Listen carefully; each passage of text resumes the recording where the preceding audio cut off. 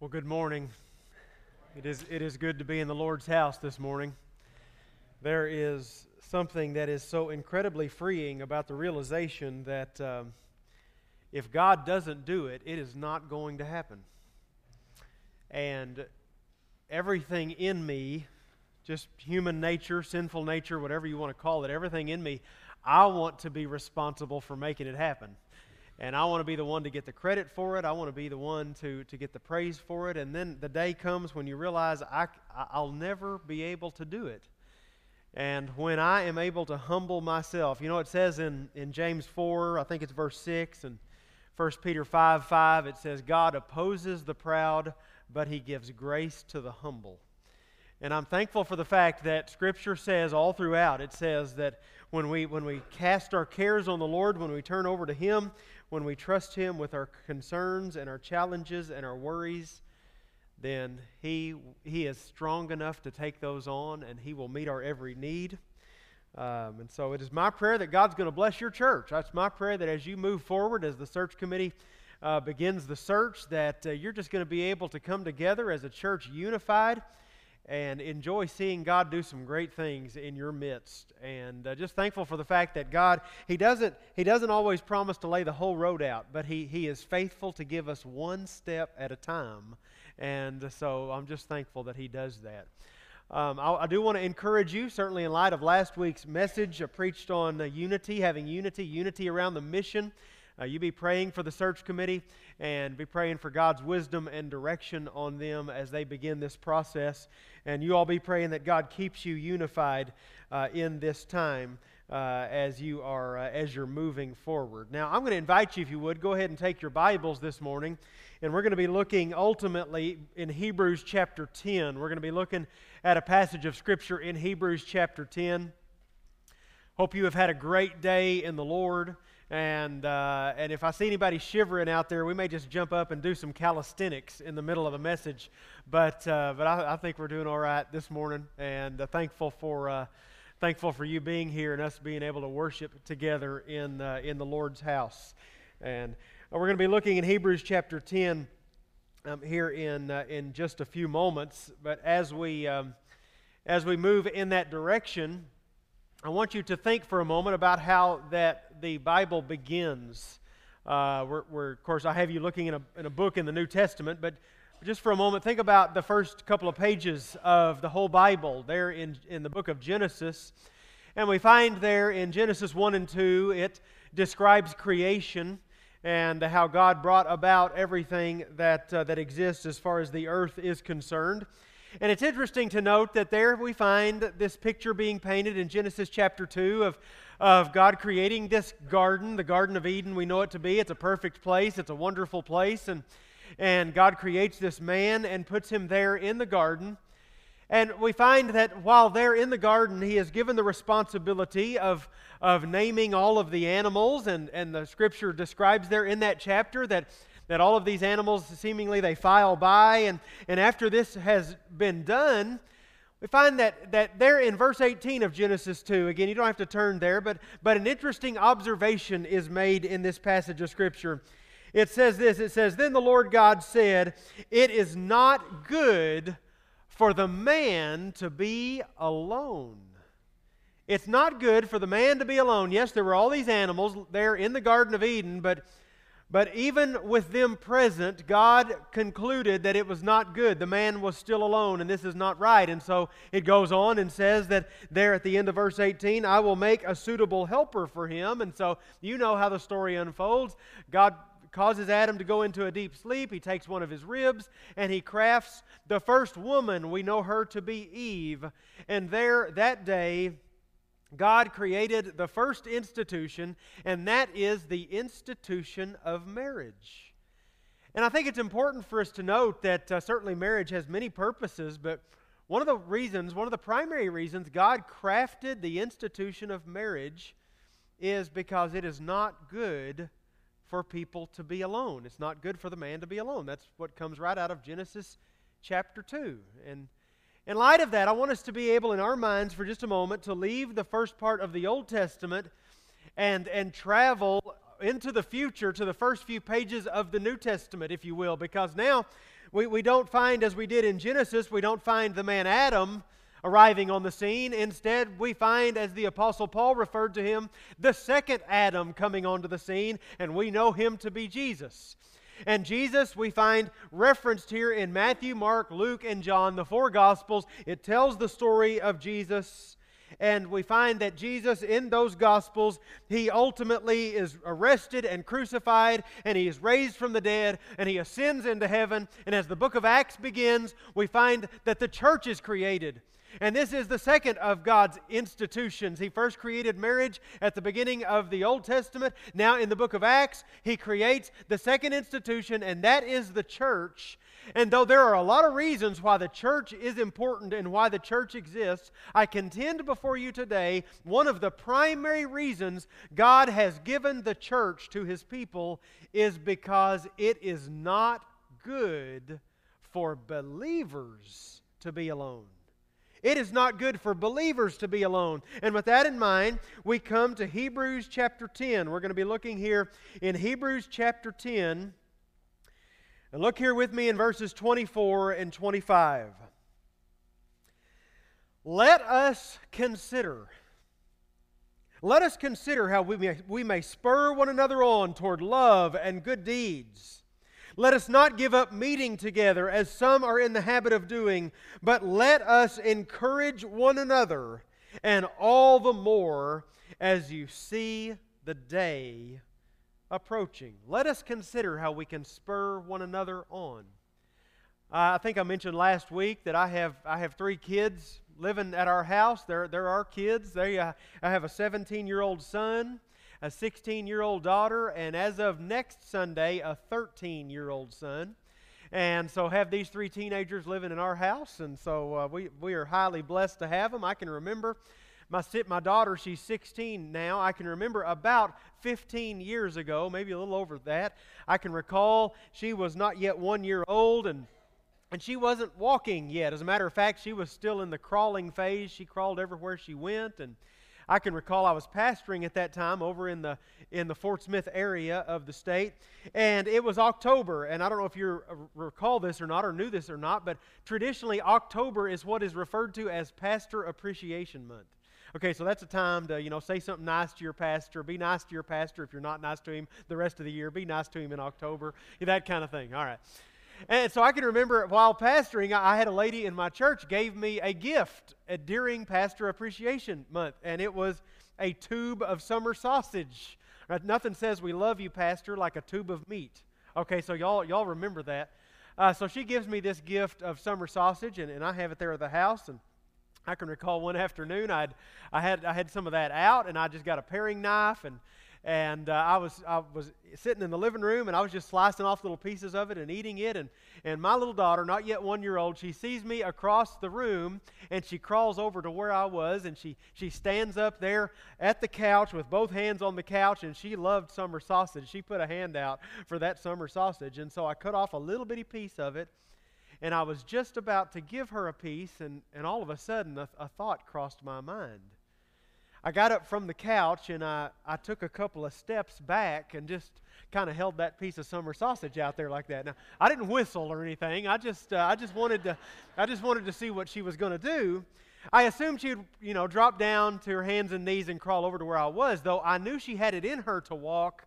I just knew she chose never to do so. And so there she was eyeing that piece of summer sausage, and lo and behold, if she didn't pivot right there and take her hands off of the couch and make a couple of real uneasy steps toward me, and being the great dad that I am, I took a couple other steps back just to see how far she could go, and she kept coming, and I kept backing up until I was all the way across the living room, and I couldn't go any further, so finally I gave her that piece of summer sausage.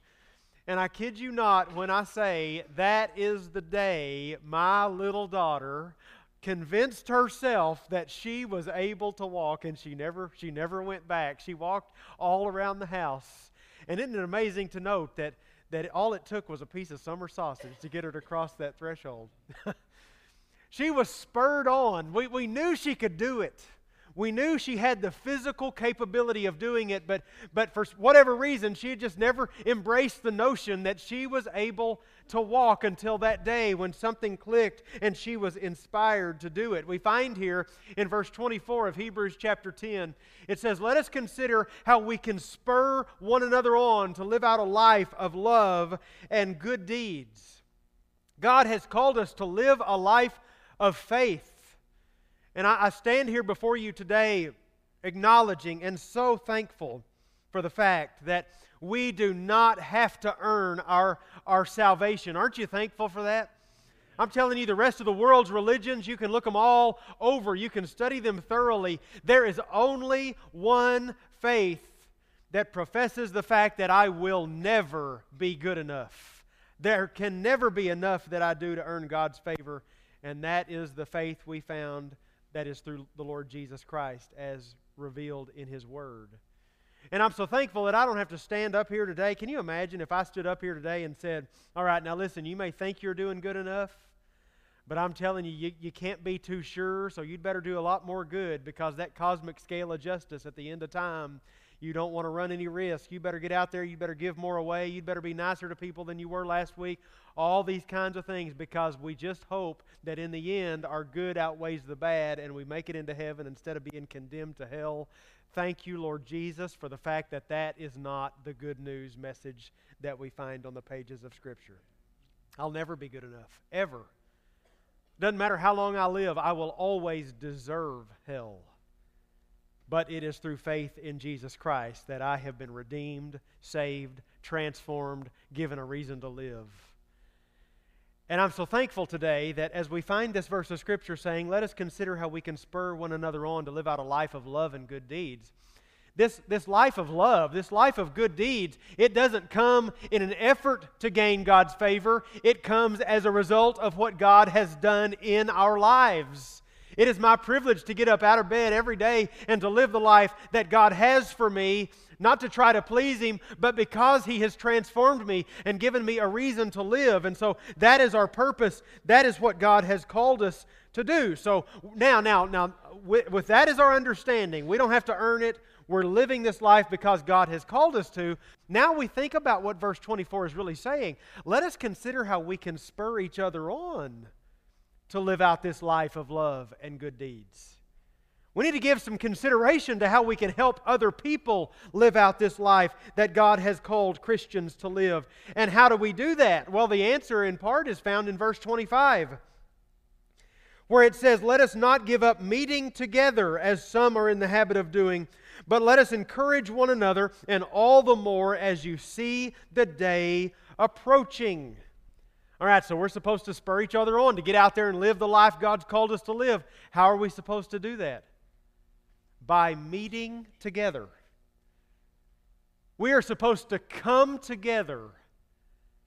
And in so doing, we're going to spur each other on to live out the life God has called us to live. What is supposed to happen when we come together?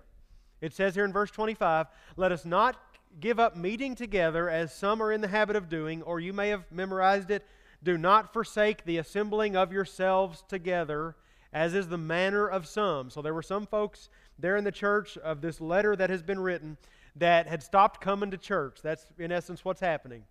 And the writer of the book of Hebrews is saying, all right, let us not give up meeting together, but when we meet together, what are we supposed to do? Middle of verse 25, it says this.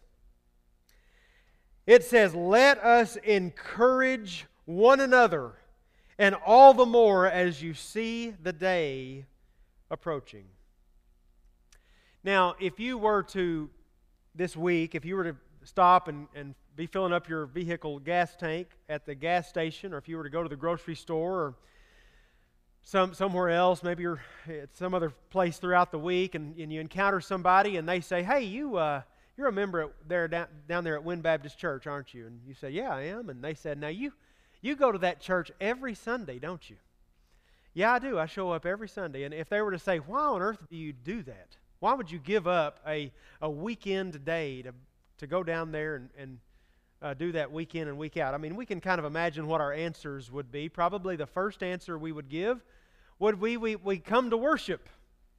And certainly that's right. That's very biblical. We gather together for the purpose of worship. And isn't it good to be able to worship with other folks? I tell you, sometimes we go throughout the week and feel like we're in this by ourselves, but we are able to come together and declare the greatness of God. So it's good to say we come to church to worship. The fact of the matter is, if the only time you ever worship the Lord is when you're sitting in this room on Sunday morning, you are not worshiping God nearly enough. Listen, the God that has saved you from your sins and gives you reason to live and is going to save you forever and ever, He deserves our worship all throughout the week, not just on Sunday morning. Now, this is our time when we come together as believers and worship corporately. You need to be worshiping God throughout the week. So maybe they would ask you, hey, what's another reason you come to church on Sunday morning? And you might say, well, I go down there to study God's Word. And absolutely, it is essential. We wholeheartedly believe in the truth of God's Word. And we want to proclaim it and study it together. And we have time together, Sunday school or Bible study groups, life groups that meet together and study the Word of God. And it's true that we come together for that purpose. But let me say to you, as a follower of the Lord Jesus Christ, if the only time you ever read the Word of God is sitting in this room on a Sunday, you are not getting the Word of God nearly enough.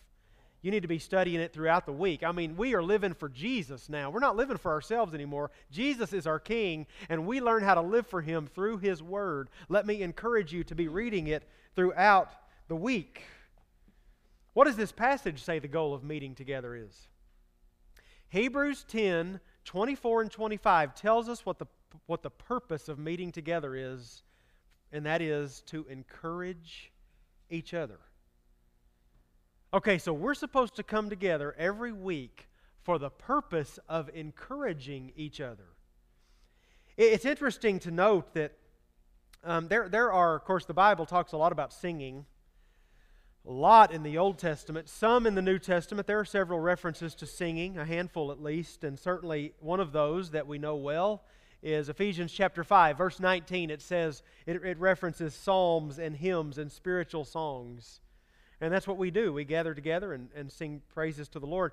You know why? You know part of why we sing those, according to verse 19 of Ephesians chapter 5. Here's what that verse says. Speak to one another through psalms and hymns and spiritual songs.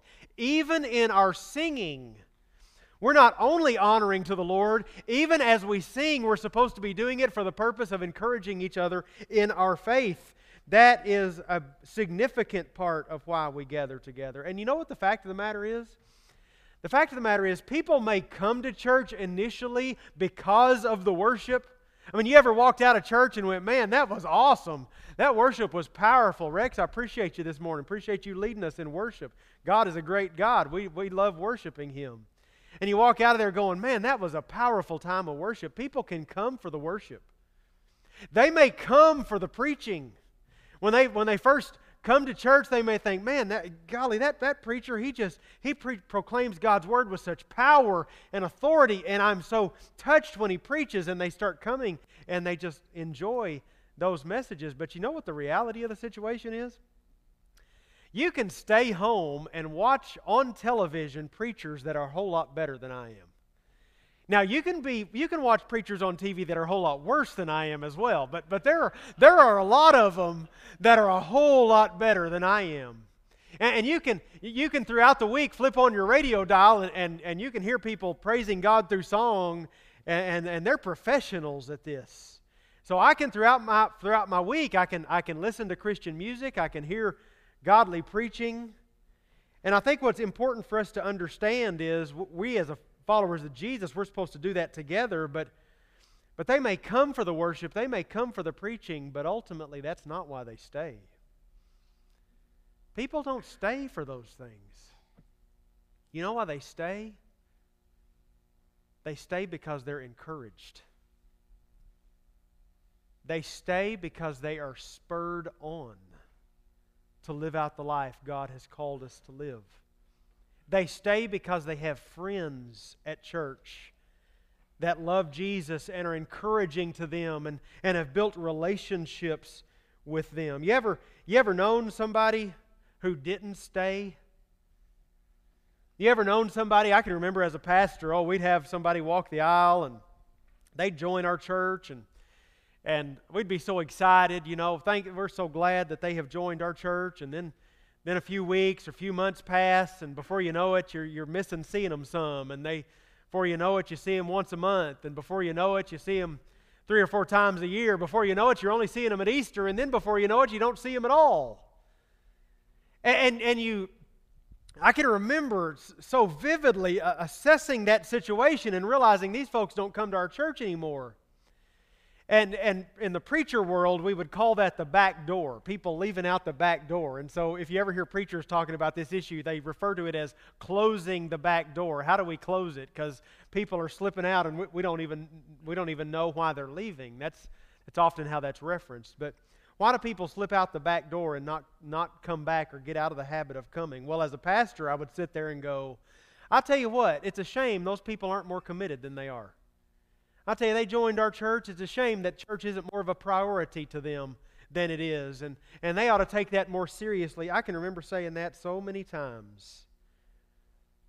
And then I had an experience that forever changed my perspective on people that I would lump into that category. I can remember at the church where I'm a member now, fantastic church in the Benton area. God has just really had His hand on it, and I'm thankful to be a part of it. But I can remember one spring, spring slipped into summer. I can remember a young lady coming to our church. She was 21 years of age. Her name was Jessica. Jessica she showed up on a Sunday morning, and she'd never been to our church before, and she came back the next Sunday morning, and she starts coming throughout the summer. Matter of fact, she's not just showing up on Sunday mornings anymore. She's showing up for Sunday school. She's coming back on Sunday evenings. By the end of the summer, she's coming on Wednesday nights. Okay, she is all in, all right? So she is fully embraced being a part of the church family. So it was somewhat of a surprise to me at the end of the summer when on one Sunday morning she walks the aisle at our church during the invitation and tells our pastor, I need to give my life to the Lord Jesus Christ. I never have. And so right there at the conclusion of the service, she gave her life to Jesus and turned from her sin and trusted Him as Savior and Lord. Praise the Lord, it was glorious. A few weeks after that, she is baptized. She becomes a member of our church. All right, she is all in for the Lord. And I can remember one Wednesday night, we have a meal at our church on Wednesday evenings. One Wednesday night, my family and I, we'd shown up early. And there's Jessica. She's sitting at a table. It's real early. Not many people there. Nobody's sitting at the table with her yet. And so I got my food and I said to my wife, I said, hey, let's go sit with Jessica. I've got a couple of questions for her. And so we sit down, and we'd gotten to know her a little bit over the course of the summer. And I told her what I do. Okay, so I work at the Arkansas Baptist State Convention. All right, it's hard to explain. I think I mentioned last week there's about 1,500 Southern Baptist churches in Arkansas. And so I'm on staff to assist those churches however I can, specifically in the area of discipleship, evangelism, helping people get plugged into their church. That's just the kind of thing that I do. For example, I'm driving down to Arkadelphia tomorrow to talk with a pastor over lunch about personal evangelism. So that's the nature of my work. So I sit down with Jessica there, and I said, Jessica, and I explained a little bit about what I do. I said, I've got a question for you. Okay, now you came to our church as a first-time guest back in the late spring, and over the course of the summer, you've gotten plugged in. Ultimately, you made a profession of faith in Christ. You've been baptized. You're a member of our church. You have done this whole spectrum here.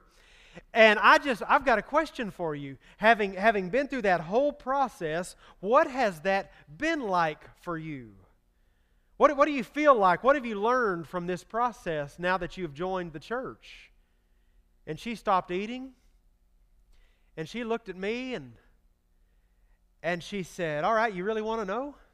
I said, yes, ma'am, I do. She said, to be perfectly honest with you, it feels like they've closed the sale and moved on to somebody else.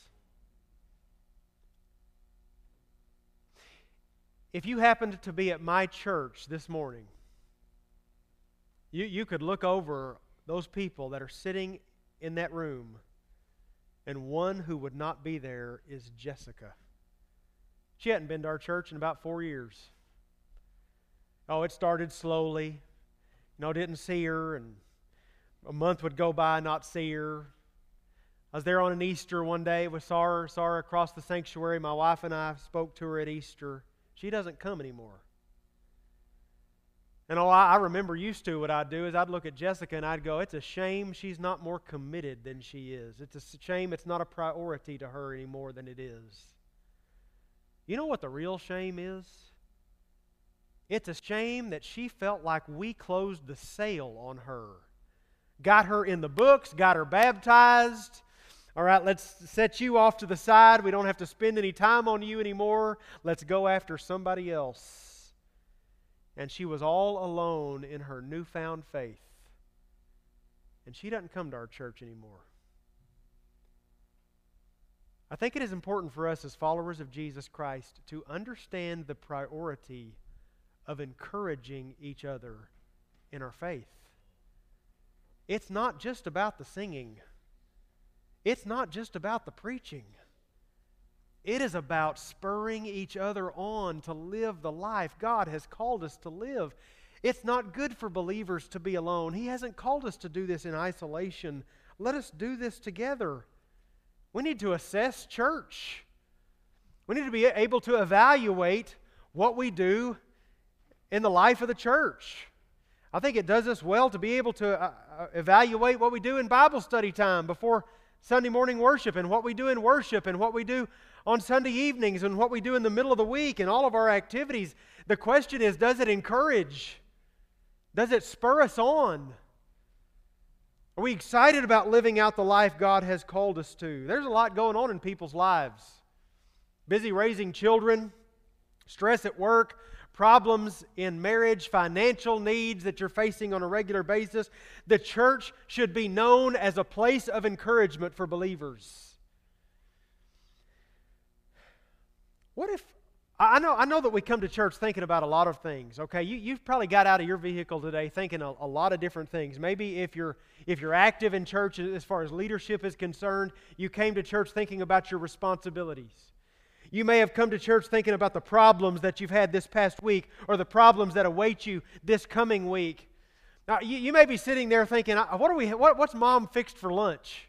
Or how much longer is this pastor here? How much longer is he going to preach? I don't have a clue what you're thinking this morning. What if when we got out of our vehicle and made our way toward this building, what if our prayer was, Lord, use me to encourage somebody today in their faith? Use me today, not just to get through another day at church. Use me today to spur somebody on to live out the life God has called us to live. It's interesting, the verse of Scripture here, it doesn't say we're supposed to spur each other on to attend. Okay, we do that. All right, hey, you need to get back in church. And sometimes Lord can use that, but that's not what this verse says. It doesn't say spur one another on to attend. It says attend so that you can spur one another on. So I came to encourage you this morning, to encourage other people, other believers. The fact of the matter is, we don't gather on Sundays to complain. Covered that last Sunday, all right? You ever complained before in church? Oh yeah, I'm a professional. Okay, so you may be. We don't gather to complain. We don't gather to endure.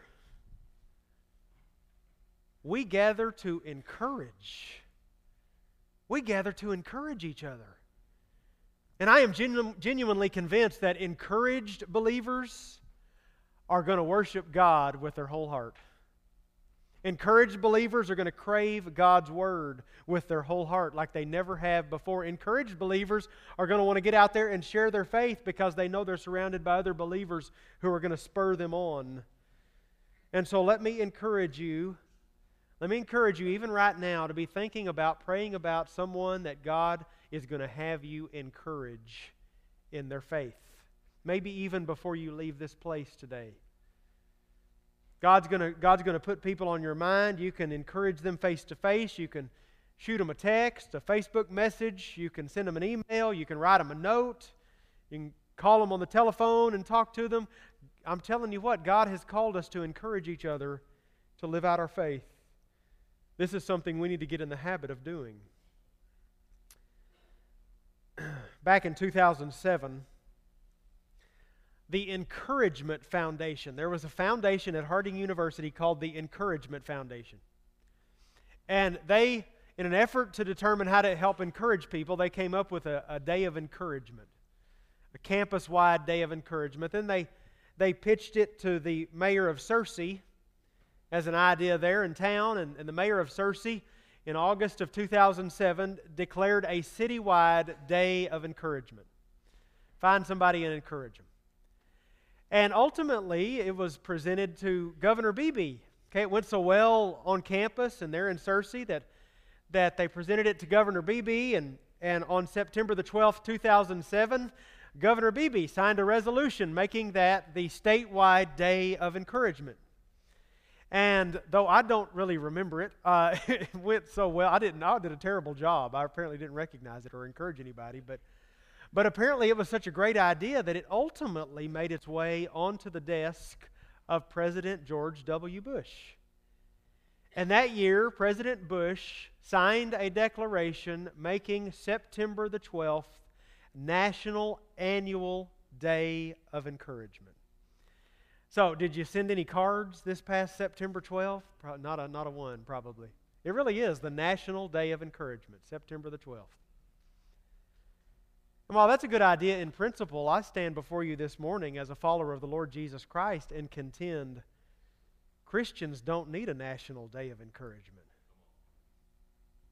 Every day, but for sure, every Sunday is a day when we come together and encourage each other to live out the faith God has called us to live.